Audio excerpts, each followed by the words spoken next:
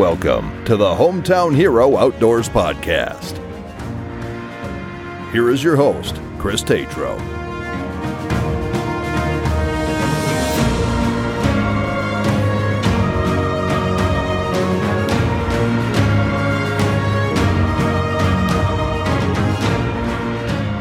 So I'm excited to have another podcast here today. We have actually a pretty good episode here. We have Sean Knobloch out of Wisconsin as field staff. We also have Matthew Barrett and Garrett Miller. We're going to talk about some turkey hunting that occurred this last spring over in Wisconsin. This is an annual trip that they host, and it's grown over the years. There's been a lot of success, and hear a lot of people ranting and raving about how awesome it's been over there. So we know Sean puts on a pretty good hunt that's over there with the assistance of Garrett. Garrett helps with the guiding side of things over in Wisconsin. Then we have Matthew Barrett, who is a member of HHO who got to experience the hunt. So welcome everyone for being here. Excited to have you. I know we've had a handful of delays getting this podcast going. I had to go west for some fires in Oregon with work, and that delayed some stuff. And, getting 4 people lined up for a podcast is never easy, but appreciate you all being here tonight. So we're going to start off with Sean. Sean, do you want to introduce yourself? Tell everyone who you are, what you've been through, what you've done in the past, your military experience, and who you are with HHO. Yeah, my name's Sean Knobloch. I was a 17-year Marine Corps veteran from 89 to 2006. Got out, was missing the camaraderie of the military and found it with HHO. Was a member on a trip up with Tony Tessing up at his in-laws cabin. Fell in love with the organization on that event. Became the state director. Started the state of Wisconsin chapter in 2019, I believe. When did Hometown Heroes was founded? In October of 17? Correct. You got it. Okay, so then I took over, started Wisconsin in July of 2018. And then this was my first, I did some ice fishing trips here and there. The turkey trip, former staff member Ben Gruber approached us, put in a trip request to do this turkey trip, but he was looking for staff, and I had never been turkey hunting. I said, yeah, I'd be interested in helping out. So Isaiah Hart and myself helped out. That first year, I think we had 4 members, and then Ben, myself, and Isaiah took guys out. Well, that's kind of like the blind leading the blind if I'd never been turkey hunting, but it was a learning experience. I think we harvested 1 bird that year, maybe 2. Then Ben left the organization. He moved on and was pursuing some other career things. And I enjoyed the trip enough that I wanted to keep it going. So we kept it going in 2019 was the first year. Garrett had been part of a fundraising fishing tournament that we had at Lake Arbutus in the Black River Hatfield area where he's from. I met him that day. And he said he'd be interested in becoming involved in helping veterans out on hunting. He goose hunts, he bear hunts, he turkey hunts. And when he said turkey hunting, my ears poked up because I had such a blast. So I was like, well, if I can get some help, I'd love to keep the trip going. And now we're 4 years into my running the trip. This was the 5th year of the trip. And it, like you said, it grows every year. This is a whole different type of trip than anything else that HHO has. Most of our trips, we select a certain amount of people. This one, the members dictate how many people. So I will look, the Wisconsin DNR releases the bonus turkey tag quota about December timeframe. I'll look at the earliest season with the most tags available. I'll post on our page, on the HHO page, that this trip's coming up. If you're interested, get a permit and let me know that send me a picture of the permit and you're in on the trip. That's all you have to do. If we have 30 people, we have 30 people. We'll figure it out. Luckily, so far, we haven't had that many. I think this year we had What do we have, Garrett? Do you remember? 15? 14? Yeah, I believe it was 15 this year. Yep. And with Garrett's help, he has access to some private land, so he was able to get some guys out one-on-one for the last couple of years. The interesting thing about this trip is 90%. I tried to come up with the percentage, trying to do the math. 90% of the people that go on this trip come every year because it's just the way that it's ran. And we turned Larry Haliski's a former staff member. We turned his yard into a campground, base camp, and that's just where everybody meets up. We make a plan for the next day, and we go out hunting. This year, I expanded even further. I became friends with a custom call maker, and he came on Saturday and did about an hour and a half seminar on how to call. And I'd say pretty much every member that was there for that ended up buying calls and mastering them before the end of the weekend. So it was a pretty cool thing to see the turkey hunting grow. A lot of the guys never have turkey hunted. They come and they learn all that in one weekend, and they continue to come back. It's a pretty amazing experience. Turkey hunting is quite my jam. Sitting around and actually waiting for spring to come is huge. You're cooped up all winter. You're trying to get out of the house and free your mind a little bit, get some exercise, do some different stuff. And I love the fall and all the hunting, but something about in the spring after getting the snow to melt up in the north here, and then getting in the outdoors, watching everything green up and hearing the birds come out, and then having responsive turkeys be active around you is something. There's something to be said about that. And reactiveness is huge. Where I'm at in Minnesota here, like the deer, when you rattle deer and whatnot, you'll have some luck occasionally. It's not like in the South or anything like that, but the turkeys, when they get responsive, you can hear them and that thunder coming towards you. It's amazing. But no, it's an awesome trip. Turkey hunting is a huge passion of mine, and I'm glad you get to share that experience with other people. But Garrett is actually 47 years old. He's a civilian here. He's guided turkey and bear for 20 years. He enjoys being in the outdoors and sharing stories with others. He is also out of Wisconsin. Garrett, you want to introduce yourself and talk to the listeners about who you are, what got you into guiding, like what's your outdoor passions, and how do those begin? Yeah, I'm Garrett Miller. I live here in Hatfield, Wisconsin. At a young age, 3 years old or so, my dad used to take us hunting. And to be honest, from then, it's something that comes natural here. We live out in the country, so it's woods all around us. So I enjoy hunting. And along the way, as I got a little bit older, a lot of people wanted to hunt. You take them along with you, and you just see the excitement in them. And to be honest, I get more of a kick out of watching somebody else harvest an animal than I do. I get way more excited. Some of our bear hunters, our turkey hunters, I hop up, I'm shaking hands, I'm shaking, and they're just some of them are dumbfounded, just looking at the animal and not really excited, but I think I cover that on the excitement. But, it's just something that we always has done since kids. And, it's something I really enjoy. We got a lot of turkeys around here, not quite as many as we used to. We got a lot of predators around, the last few years. But the turkey population is pretty strong. You got to put a lot of miles on the truck, scout a lot of birds. That's another thing. I like to put a lot of time in it, because if I'm doing it, I want to be good at it.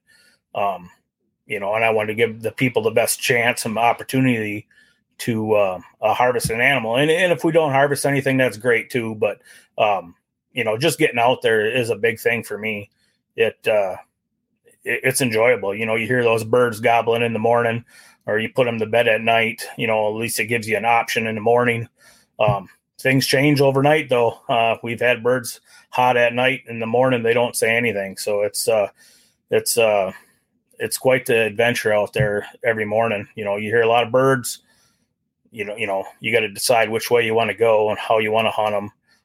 And a lot of things play into factor in that, but, I enjoy helping all you guys. The reason I wanted to help is I was never in the military. I appreciate everybody that has been and that are still in the military. It's kind of my way of giving back for what you guys give. So that's kind of where I'm at on donating my time. I mean, I do it anyways. It's just something I enjoy to do. But if I can help in any way doing this sort of stuff, I'm always there and always available. No, it's fantastic. I know that you said you have some bear hunting experience too. Is it similar with since a young age you kind of moved up doing that? I didn't start bear hunting myself until probably, I would say, about 8 years ago. I've always helped. There's a local guide service that I've always helped throughout the years.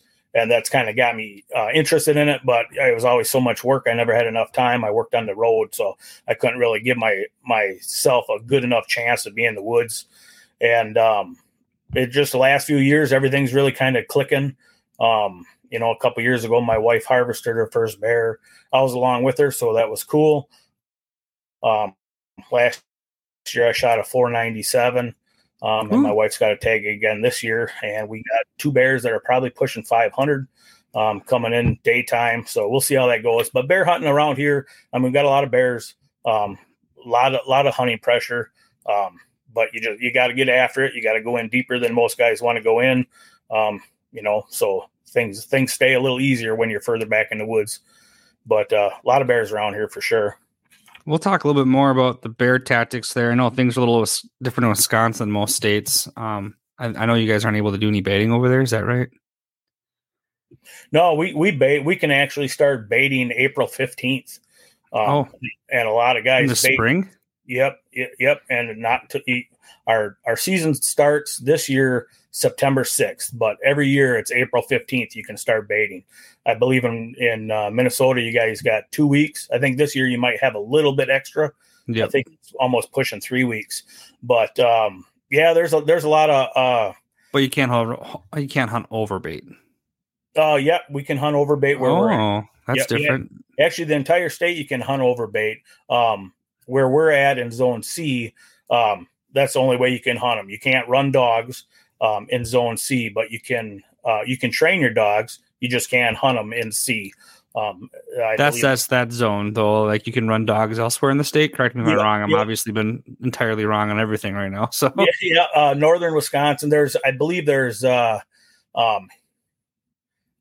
5 bear zones. There may be 6.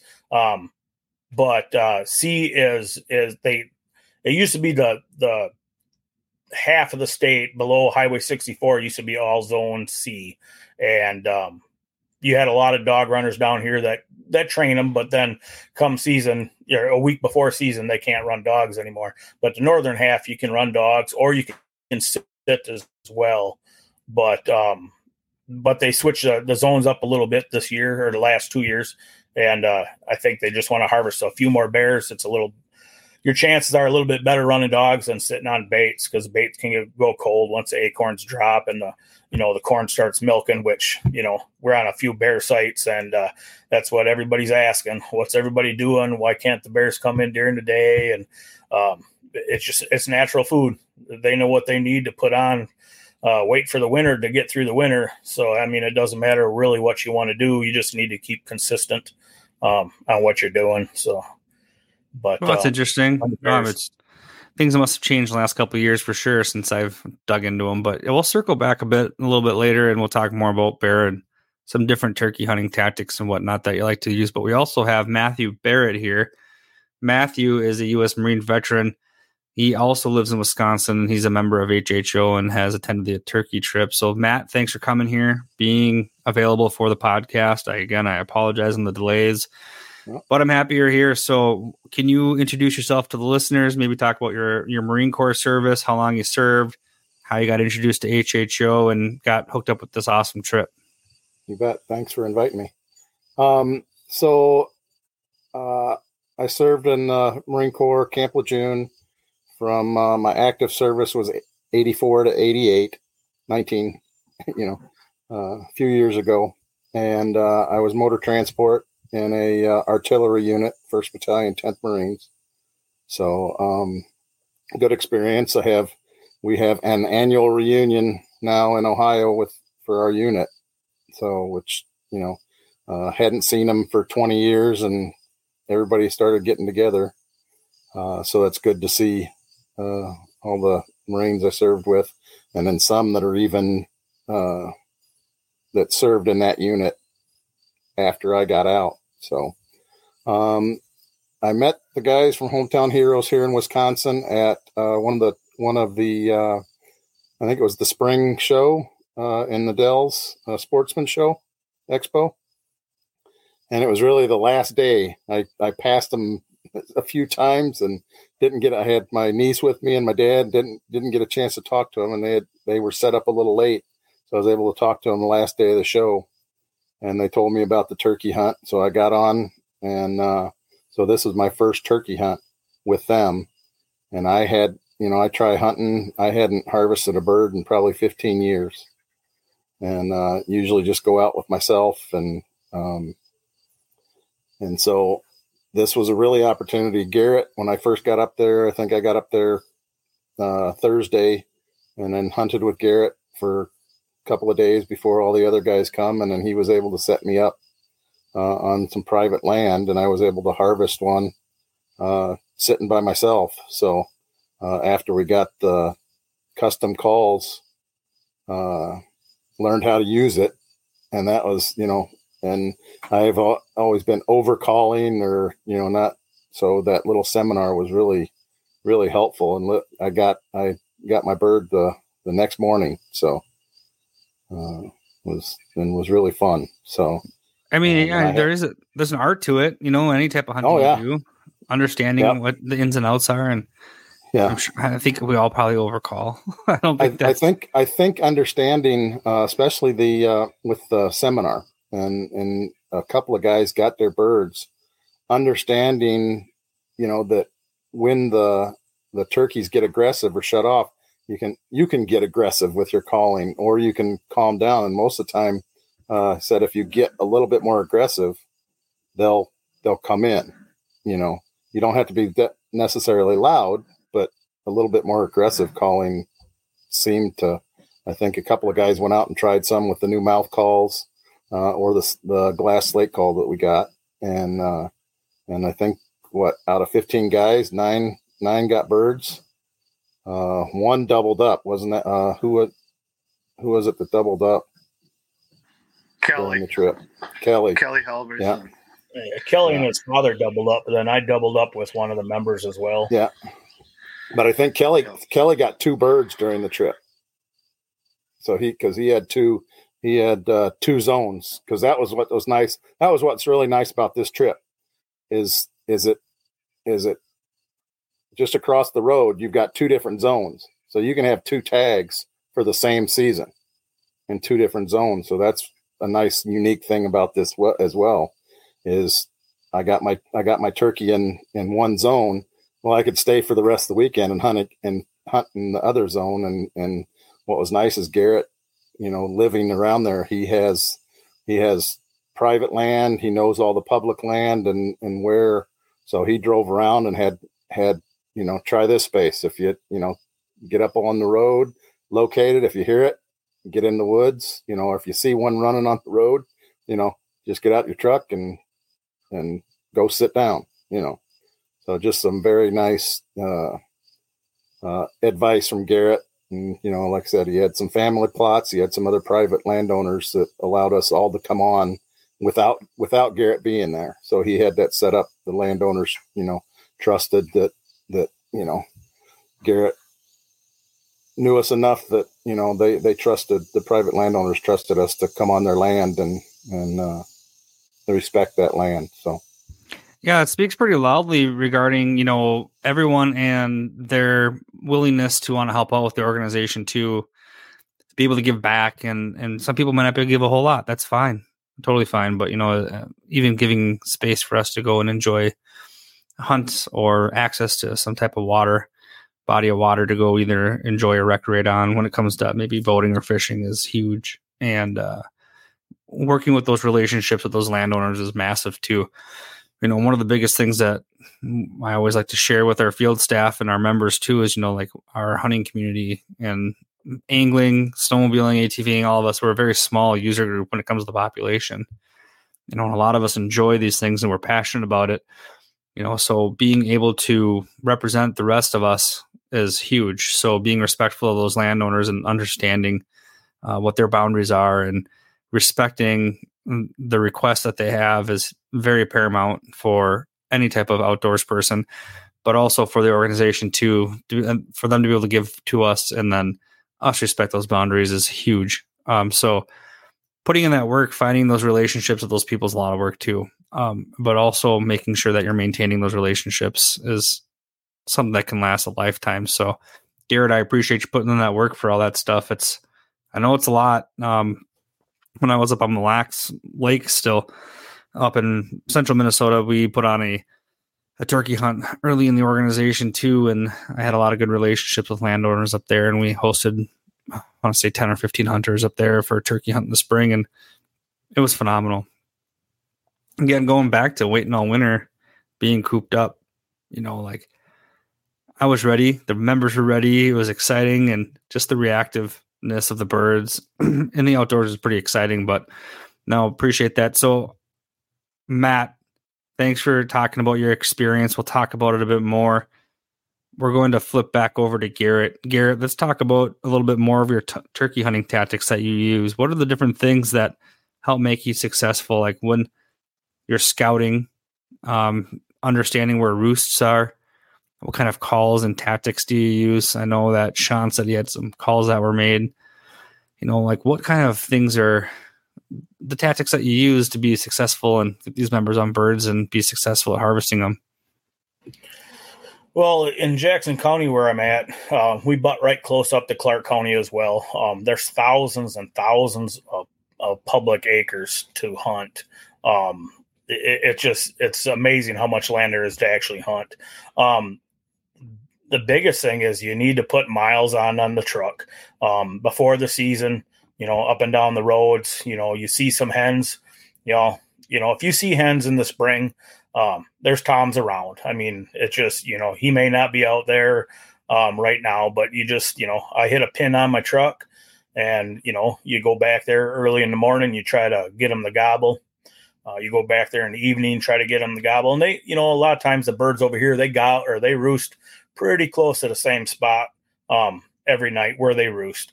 They might shift a tree or two. It depends on if they're interrupted getting back to the roost in the evening, but usually they're in the general area. So you just mark those down and you go to the next one and you try to find them. But it's a lot of miles. I mean, you put a lot of miles on. I do a lot of hunting and I like a lot of goose hunting in the fall too. So there's miles there too, scouting, but by far spring, I put the most miles on my truck looking for turkeys. But, in the private property that I have, that's a little bit easier. My brother owns a big farm, not a big farm, but, a pretty good sized farm. So there's birds there every year. Wouldn't even really have to scout it, just hunt it. They're there. Same with my father-in-law's. He's got 80 acres, probably a 35-acre field. The birds have been there for the last, 8 years that I know of. They're there every year. So, and we've harvested off my father-in-law's this last year. I believe we shot 5 toms off of that property. And to be honest, we barely touched them. So, like I said, there's good population, but the tactics, for the turkey hunt for me is just a lot of miles. You get out there, you find the birds, you pin them. I'm 99% a diaphragm guy. I do use a slate early in the morning while they're on the roost just to get them a little bit fired up. But other than that, I got a straight diaphragm. I buy 3 of the same call for the year. When one starts running low or, getting wore out, I have another one. But at Tony Myers, he's the fellow that makes these custom calls. I did purchase one from him. I like a raspy call. I've always liked a super raspy call, like a 2-pack a day girl, so it's a big difference. I feel, for my experience, it seems like it helps. You can get on them real hard. If the birds are quiet, you can get them to get fired up, Get them the gobble here and there. That's the biggest thing, so if you got to move, you can move, but that's, that's about it for calling. You try not to overcall. I mean, like you said, everybody does it. I catch myself doing it. I think the biggest thing about overcalling is people want to know where that bird is if they can't see them. That's a big thing about hunting over here in the woods against the farmland. Farmland, I can watch an 80-acre field and see the birds the whole time. In the woods, they get in 20 yards, some of the places where we're at, before you can even see them. So you're trying to get them to gobble, just so you could have a bird to your left and you're set up to your left and he doesn't gobble. And you're sitting there and all of a sudden he gobbles and he's on your right. And now you're kind of stuck. So I think that's where a lot of people kind of overcall, is they want to hear that bird gobble. And I get it, because there's nothing cooler than hearing one of them chickens bellering away, but sometimes overcalling, sometimes it works, sometimes it doesn't. But the biggest thing with turkeys is, if it doesn't work today, you can try that bird again tomorrow, try a different tactic, be relentless. If you find a bird, hunt them till you kill them. That's kind of what we do over here. I have other birds I can hunt, but I kind of get it under my skin, and I'm like, if you beat me, I'm going to beat you. So I keep after it until I get you. That's awesome. Are you using, are you like running and gunning? Are you using, I assume you're sitting at the base of trees, it sounds like, for the most part, or are you using blinds? Yeah. On the private, I'm not much of a blind guy. I do, if I hunt with my wife, she hunts out a blind a little bit. Other than that, I like turkey chairs. I'm a big fella, so if I sit on the bottom of a tree, my legs go to sleep. So I like the turkey chairs. It's a little more to tote around with you, but you can make them quiet. But we run and gun. I'll give up on birds if it's not working, and I prefer to make it happen than let it happen. Sometimes they come running in, sometimes they don't. But if I'm, to be honest, if I'm not killing a bird in 45 minutes from them coming out of the roost, I'm moving on to another bird. You'll find birds later in the day too that are all super active after the hens are bred in the morning. A lot of times the afternoons are better than the mornings. Sometimes not as vocal, but you don't have a lot of hens buggering you up. So, what about decoys? What kind of decoys you running? When I run and gun through the woods, we don't take any decoys at all. Just because by the time they would see your decoy, they should be close enough to shoot. Because where we hunt, it's pretty thick. In the fields, in the fields that we hunt, I try to run like 2 feeders.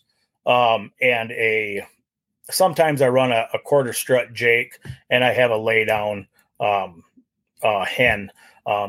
I used to have one of the alert hens. I feel that makes them a little more leery and skittish. The feeding hens, I just feel that, it's more relaxed, that sort of thing. But I'll run, I think one of the hunts this year, I ran 4 decoys. I ran a quarter strut Jake, the lay down, and then I had 2 feeders. When we doubled up on those turkeys that day, they came from our left. It was a place that me and Matthew had hunted, I think 2 mornings, and we had birds every morning, and they were roosted on somebody else's property. They went out another field 2 days in a row.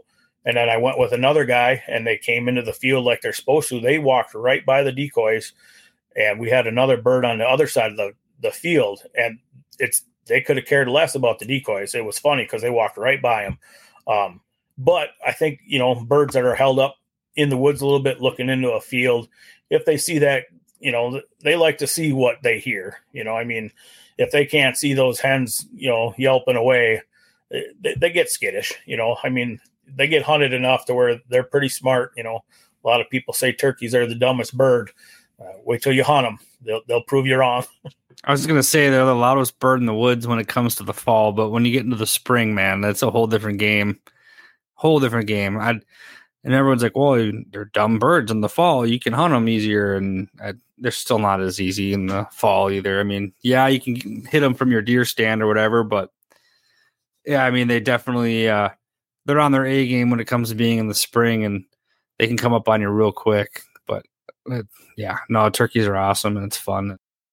We'll return to the podcast in a moment, but first, we want to thank Silencer Central for supporting our podcast.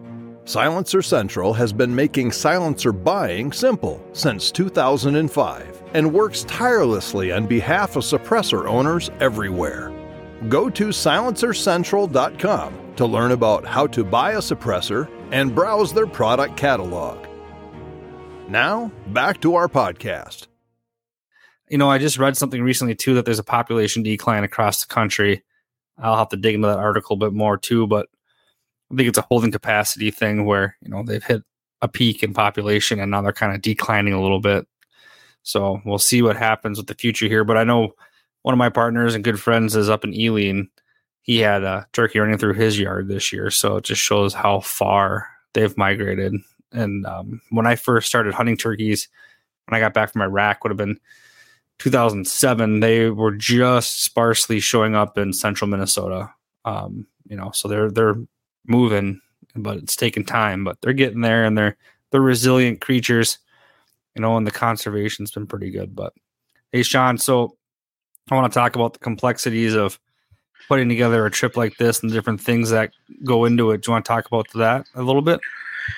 Yeah, this one's pretty, like I said, it's a lot easier because it's you don't have to worry about the guys that are going to back out at the last minute. Because for them to come on this trip, they have to purchase the permit. Once they do that, it pretty much tells me that they're locked in. We did have one guy that sent us a picture of, he had tags for both zones. Let me talk about that really quick because it's been mentioned. We are in the Black River Falls area. Jackson County Forest is on one side of Highway 54. What's the other one? Black River County Forest? Is that a county forest on the other side? Yeah, there's county and state property. So it's south of 54 is zone 1 and north of 54 is zone 3. Yep. So we have two different zones, which makes it even better for the tag availability. And both of the last 2 years, we've had guys shoot birds on the first day. Last year we had a Curly, a retired sergeant major, shot his bird the night before the actual HHO hunt even started. The HHO hunt is Friday, Saturday, Sunday. However, if they have the tag, the season opens on Wednesday, so they can come whenever. And if Garrett's available, he hunts with them. Curly shot one, an hour into the season last year, he only had the one tag. He was done, but he still hung out with us all weekend. This year, like Matthew shot his, but he still had the other zone to hunt. He still was able to hang out. So it's a little bit easier for setting up this type of trip. Last year we did something different. Of the 4 years that I've ran it, 3 years we've camped at Larry's. Last year we did something a little different. Larry was out in Colorado transitioning to retirement from the military, so we weren't able to use his land. But my aunt and uncle have an Airbnb cabin up on Lake Arbutus, which is Garrett's backyard. He fishes that lake every week, so he knows that area. We were able to utilize that cabin. Slept, I believe, 12, and it was nice, but it's an added cost if we could just camp in someone's backyard. And I like the closeness of being in a yard. You have the campfire every night. It's just an awesome to find people. Garrett pretty much fell into our lap at that fishing. He participated in a fundraising fishing event, ended up winning a fishing trip. Didn't you? Your wife and you went on a fishing trip that you won on that Lake Arbutus outing that Larry had? Yeah, we won a 8-hour guided trip with actually a 2-day trip with Max Wilson. He's on the circuit and that sort of stuff over on Green Bay. We won that just pulling cards on a deck of cards. So I was excited about that. So yeah, that's how we met Garrett, and Garrett's pretty much he's the first person I call when the dates come out. You know, we look at our calendars, and my first person to go to is Garrett. Hey, are you available that week, or should we push it back to the next week? even though there might be less tags or like I mentioned earlier, maybe I didn't on the podcast, but one of the big things that we have to look at every year is ATV trails are prominent through the entire land that we hunt, both sides of the road, both zones. And the trails open on May 15th. That season that we aim for usually is the week before. This year, we were fortunate. The 15th was on a Monday. A lot of the ATV trails and zones in the state opened on that Saturday just because that brings people to the communities, which brings money into the communities. Jackson County said, no, we're not doing that. Trails open on the 15th. So we had that last weekend. And I think that's what benefited us this year, because we've had that every year, that the trails open on Saturday and Sunday. So we really only have Thursday and Friday to really go after them. And then we have some land that's away from the trails, but that's a big thing that we look at. As far as food, we've always been lucky with this group. Everyone brings something and chips in, so there's not really a budget for food that I have to ask for. So it's just worked out. This is, of all the things that I've done with HHO, this is probably my favorite trip. I've done a lot, with ice fishing and some fundraisers for some suicide awareness groups that those are also important. But this one is one that I was part of the first year, and I've helped it grow. And to see it grow from the first year, we got, I think, one bird. I think the first year Garrett was involved with us. The birds just weren't there. We only got a couple. Then last year, I think we got 5, and this year we're up to 9. And, the population is down. It's obvious. I went to South Dakota this year for a week out in the Black Hills, and I went in there thinking, this is easy. This is a destination hunt. This is where it's going to be. Everybody I talked to, they weren't on birds. We were on birds. We heard them. We saw a couple hens. We never got on the toms.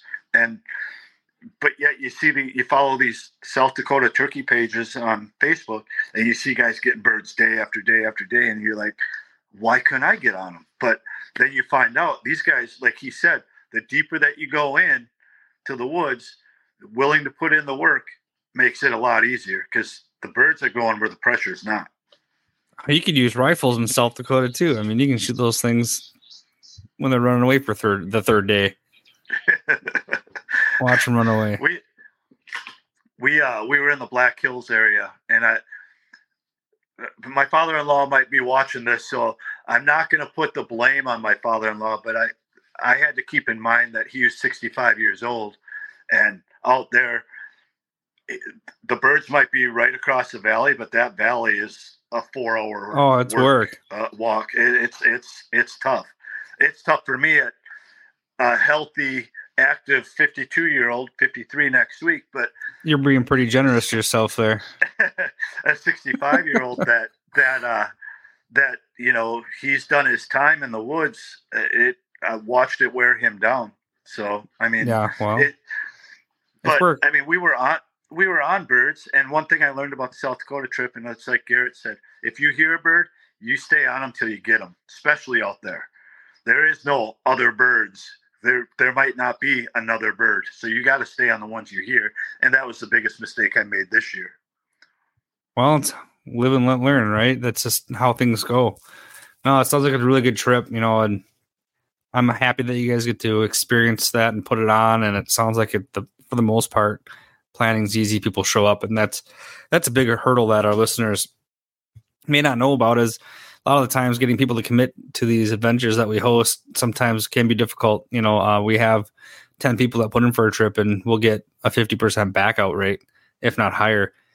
We have to find replacements for people. And sometimes I don't know if it's a combination of the fact that people don't think they'll get drawn and they don't ask their significant other for permission, or they got another family event that they're forgetting, or, the biggest excuse is, that's my kid's birthday. And how do we argue that?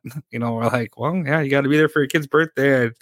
Sorry you forgot about it until the week of, so, I mean, I get it. Life happens too. We're not going to give people a hard time for not going, but that's another thing, is filling these trips and keeping them filled is really difficult to do. So it sounds like this one is pretty self-fulfilling, which is good to hear. But Hey, Matt, so is there anything else you want to talk about your experience or your hunt or anything like that?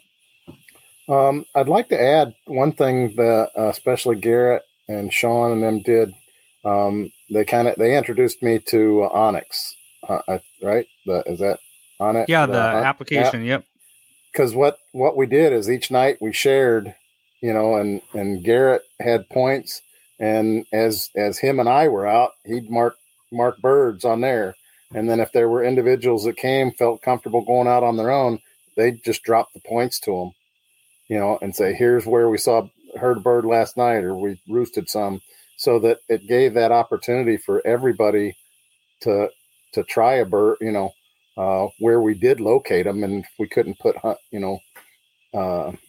if not everybody could go out or, and scout, that pre-scouting was done, and birds were located as well. So I think that helped with our success. Onyx is a phenomenal application. That app has so much that it can do. It talks about public land, private land, talks about land ownership, how to contact people, what zone you're in, talks about weather, wind direction. I mean, you go to North Dakota too, they have this new electronic trespassing that they have up there. So you can mark your own land up there. And I mean, it's very interactive. And I think it even shows wildfires on it too. If you're out west, it shows where the wildfires are out and active. So yeah, it's a very awesome application that you can use on your phone. And you can download, a lot of people don't know, you can download those maps to your phone. So if you don't have service, you can still use them. Mm-hmm. Yeah. And I mean, I got the free app, and then I bought Wisconsin just to get some of those extra things, and I usually don't buy a lot of apps like that, because it's like, which one do you want? I ended up buying, like I said, Wisconsin. So it gave me, like you said, the zone, for the season, and it adds, just a nice little layer there, that, Garrett's hard work in the off seasons, or just where he knows the birds have been.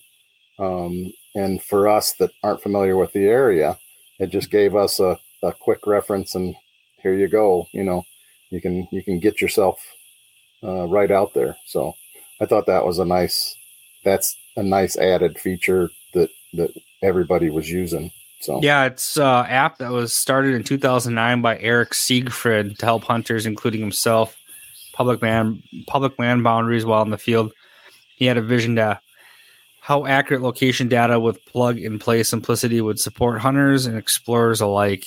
His determination and passion led first to the original Onyx chip, establishing an Onyx as the first land data company of its kind. And then the app was actually created in 2013, which people have been able to use with their phones. So it's been the advancement's been huge. Not to butt in here quick, I just saw a commercial, I believe yesterday. They have some sort of deal with Onyx now too, that you can have it on your vehicle, right on the screen on your truck or whatever. I haven't looked into it too much, but I did see a commercial. I think that'd be a fantastic tool to have, so you're not constantly messing on your phone while you're driving down the road. You got a screen in your truck, Garrett? I do. Not the one that I was in. No, that's my hunting truck. I have one in my the hunting truck. That's the one I don't mind bumping branches and stuff. But my other one in it. Love it. Cool. The one thing about this trip is we get different experience levels. 4 years ago, when I took the trip over, I was not a turkey hunter. I was a wannabe turkey hunter. Not that I would say I'm a turkey hunter now, but because of people like Garrett and the help that I've gotten, learning from these apps, going to webinars, working with people like Garrett, working with Tony Myers Custom Calls. I consider myself an experienced turkey hunter now. So if we get 5 guys that have never turkey hunted before, I feel comfortable taking one out. That first year that I did it, that Garrett was part of it, Garrett was my go-to. I had 4 guys that had never turkey hunted before, and they had to rotate with going with Garrett because you couldn't have 4 people go. I took one of them. I was like, well, we'll see what we can do. We never had any luck. Now, and I think everybody, we have Kelly Halverson, who's been on the trip every year that I've had it, except for last year, or 2 years ago. He is been hunting turkeys for a lot of years, and he's been very successful with it. He's one that we can always send people out. But with this onX, it opens up a whole new game to send some mediocre hunter with someone that's not experienced if they know there's a bird there or how to get to where the bird was. So onX is a big discovery for the turkey hunting world. I mean, it's definitely another factor that helps with hunters, but still got to know what you're doing a little bit. So it's like you go fishing, it's not catching, it's fishing still. Like, can't make things happen. But no, totally, I agree. Well, gentlemen, we're at 46 minutes for the podcast, and I really appreciate the conversation we've had at this point. Sean, I just wanted to give you the floor here for another minute or two to talk about Wisconsin itself and the other trips that you guys host over there. I know you guys do the Atomic Fishing Derby. You guys usually have a huge waterfowl opener that you guys engage in, and just talk about some of those trips and some of the other things that are coming up for this fall. Yeah, he mentioned the Atomic. The Atomic's one of the events that I do it's always the Saturday before the Super Bowl week, which is also the same weekend that Garrett hosts a fishing tournament up on Lake Arbutus that benefits a volunteer fire department, which this year I'm hoping to be able to make an appearance at both. Obviously, I put on the Atomic, but with HHO on our 5th anniversary this last year, allowing firefighters and first responders, I think Garrett's event would be beneficial for us to have a presence at and get our word out. We just recently had a leadership change. After 5 years, there's a lot of work that goes into even being field staff. And as you go up the ladder, I was the state director for 5 years. I can't imagine the work and the phone calls that you guys get on the board level. But when a state goes that long and you don't see a lot of traction being made, it's time for a change. And the state director was a good place to change. So I stepped down as state director. Isaiah stepped into the role, get some fresh blood in there to go out and make new contacts. And it gives me an opportunity to step back and be back as a field staff and be reminded of why I love the organization. The end goal is to get law enforcement, military veterans, firefighters, first responders out on recreational, therapeutical hunting and fishing outdoor experiences. And I kind of lost that and started to get frustrated. And it was time for a change. I'm the first to admit I was a little bitter at the change, but now I'm embracing it. And I couldn't be happier with where Isaiah is going to take this. We're still in communication daily. I can't be more excited to see where the state of Wisconsin goes. And it's only going to help HHO grow even more. I know that they just had a big sturgeon fishing trip, or not a sturgeon fishing trip, a fishing trip in Sturgeon Bay on the Bay of Green Bay just a couple weeks ago. We do a duck opener every year. Gary Alberts has taken that over. That's usually over in the Montello, Wisconsin area. So we have a lot going on.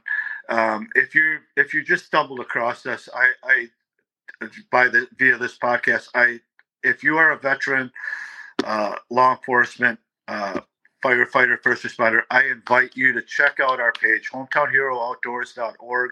Go to our Facebook. We have multiple different pages. We have a community page where, hey, I'm looking for a veteran-owned company to do this to my house or do this. And then we have one that if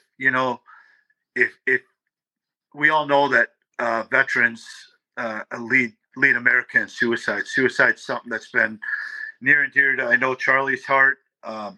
This last year, we were able to do some suicide intervention skills training that I still use to this day. Even if I go a couple days without talking to someone or weeks, I'll still pull out that card that we got and I'll look at it just to remind myself in case it comes up. Because when you get that call, you don't have time to say, hold on, let me get my cheat card on how to help you. So I still stay up on it. the organization is second to none as far as not only the experiences that we get to take people out on, but the support that we give to the people that have given us. So I would like to thank Garrett for all the help that he's given me on this trip for 4 years. Look forward to keep going. Garrett, we could go on for hours if we start telling stories about someone gets a little cold in the morning or something like that. But without people like Garrett, Larry, who opens up his yard, Anthony Myers, Custom Calls, for coming out this year. And this is all for the members, but this trip wouldn't happen without the members. So, Matthew, I appreciate you and all the members that come on these trips. And I'm sure Matthew will tell you, you come on one, you're going to want to come on a lot. Yeah, they can be a little addicting. That's for sure. That's okay. That's what we want, though. That's be able to establish that camaraderie and get to know people and build your network. So, but yeah, so I'm going to have you guys do some closing statements. I know, Matt, you're ready to talk about something here, but just want to kind of recap or wind down on your final thoughts for the podcast. I'd just like to say thank you to Sean and Garrett for their time in this. It was a great first trip, and I do plan on doing more. I want some information on the duck hunting and the ice fishing, because those are something that I've wanted to get into. I've never been waterfowl hunting, so it's something that I'd like to do. And just having I've got an 80-year-old dad that deer hunts with me, but he doesn't do much other hunting other than bow hunt and rifle hunt. So I like spending the time with him, but I also like spending time with my military brothers and sisters, to, like-minded people. And it's just great time. And my wife doesn't hunt, and she doesn't eat anything that I hunt. So that's awesome. So it's kind of I've been married for 37 years, and it's kind of our time apart. 37, man. So, props to you. You said 37, like a 3 and a 7. 3-7. I met her the first week when you were 6. You've been married since you're 6. Got it. So I met her at Myrtle Beach. Actually the first night that I got to my unit at Alpha Battery, 1st Battalion, 10th Marines at Camp Lejeune. Got on the back of one of the Marine. I got to the squad bay. He goes, "What are you doing?" I said, "I don't know." He said, "You want to go to Myrtle Beach?" I'm like, "Where's that?" He says, "Let's go." So we went and met her, and I've been with her ever since. So that's awesome. And worked out. Good for you. And not a secret, military marriages and relationships are never usually easy. Don't work out. No. Yeah. And I think we're the only ones that are still married out of everybody that I served with. So I'd also like to say, I was looking for some contacts at the Sporting Goods Show. I have 31 acres here in Sauk County. There's 1,000 acres of public right across the street from me. As you see in when it was light in my background, I've got some flat land here that's wheelchair accessible, powered wheelchair. So I'm trying to hook up with some disabled veteran, so if anybody knows of, disabled veteran that's looking for a place to do any hunting, deer hunting. I do have coyotes here, so I'm looking to do some predator hunting. But if anybody's interested, they can, look me up on Facebook and private message me, and, see what we can work out. Like I said, I've got one little condo stand. That's not really, but I got some blinds, or we can set something up, if it's cold out, and, I'm willing to share my land with somebody like that needs some access. I appreciate that. Yeah, that's awesome. And Matt, let's touch base on that. We can get you more in depth with Sean or Isaiah. We actually have a track chair here in Minnesota, not too far away. Okay. So if we want to get someone out there, we can come and set something up and get some people out to hunt. Sounds good. But thanks for the opportunity here. I appreciate it. Yeah, I appreciate you coming on the podcast and talking about your experience and everything that's there. So, Garrett, do you have any last comments you'd like to make? Yeah, just pertaining to that Atomic Fishing Derby that Sean does there. Same weekend as mine. I have a walleye only contest on Lake Arbutus. I donate all the money, all the proceeds to our local volunteer fire department. I believe over the last 5 years, I think I've gave them close to $20,000. You get a group of guys that come up from HHO, and I will pay for their entry fee. So that's a little extra boost for you to bring some of your fellers up there. So, but Sean. I really enjoy this podcast. It was great. I thank all you veterans that served and all the ones that are continuing to serve. You guys give us what we have. So without you, we would be probably in a little bit further decline than what we are. But without veterans like you guys, we get to do what we want to do because of you guys. So I appreciate that very much. Totally appreciate you giving back and being able to share your passions with people that have never had that passion before. And, our biggest thing is, sometimes I get yelled at, you know what, Chris, like you got us out duck hunting and now I'm going to be in debt forever because I got to buy a blind and some decoys and it just happens, but that's okay. I'd rather have people here experiencing the stuff in the outdoors and sharing it with others. So really appreciate you and your time there. I already bought a pair of heated waders in anticipation. So, oh man, see, another one to check in the box about a little bit more debt for another member. This is great. Yeah. So I just want to thank everyone for coming on the podcast, and your time, Sean, to speak about the leadership change and everything in Wisconsin. I really appreciate your time and the role and what you've provided there. We know that, sometimes things need to be reevaluated personally and in as an organization, but at the same time, that's not a bad thing. The change is never a bad thing. And sometimes we need to reset ourselves, which is fine. And we see that constantly throughout the organization with other individuals and volunteering. We always tell people family life is number one. Your profession is number two. You got to pay the bills. And then number three, you got extra time. You can volunteer, but if you don't have that time, it's okay. So that transition's fine, but we really appreciate everything that you have done as a state director. And I think that there's been a lot of good things that have come of it, to include the relationships that we're talking about on this podcast. So that's really awesome. But at the core, what you're doing with this trip is what we're here for and what to do. And it can be stressful to be in a leadership position and trying to manage all that stuff because there's a lot of personalities you have to manage, especially as volunteers. It's like herding cats. And I will continue to say that when you're managing volunteers, people who are not getting paid, there's nothing easy about it.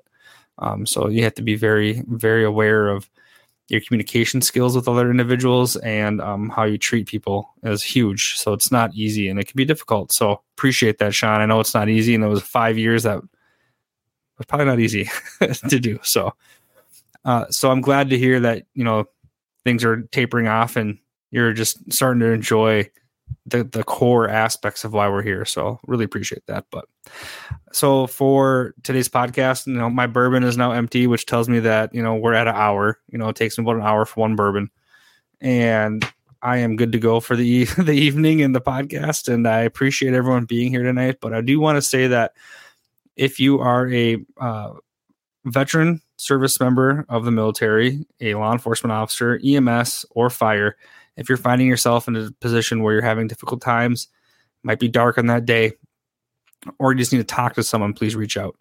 We are trained in applied suicide intervention skills training throughout the organization, and we're here for you. This is what we're here for.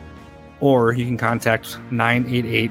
You can call that phone number. It's a suicide crisis line. There's always someone there that will answer, but I can guarantee you that someone in HHO will answer too. So please be mindful of that. But with that, thank you, gentlemen. Appreciate you being here. We are on an hour exactly. I told you time goes fast. So appreciate you all, and we will see everyone else on the next podcast. Thank you. Thank you. Thank you for listening to the Hometown Hero Outdoors podcast. For more information, visit our website at hometownherooutdoors.org.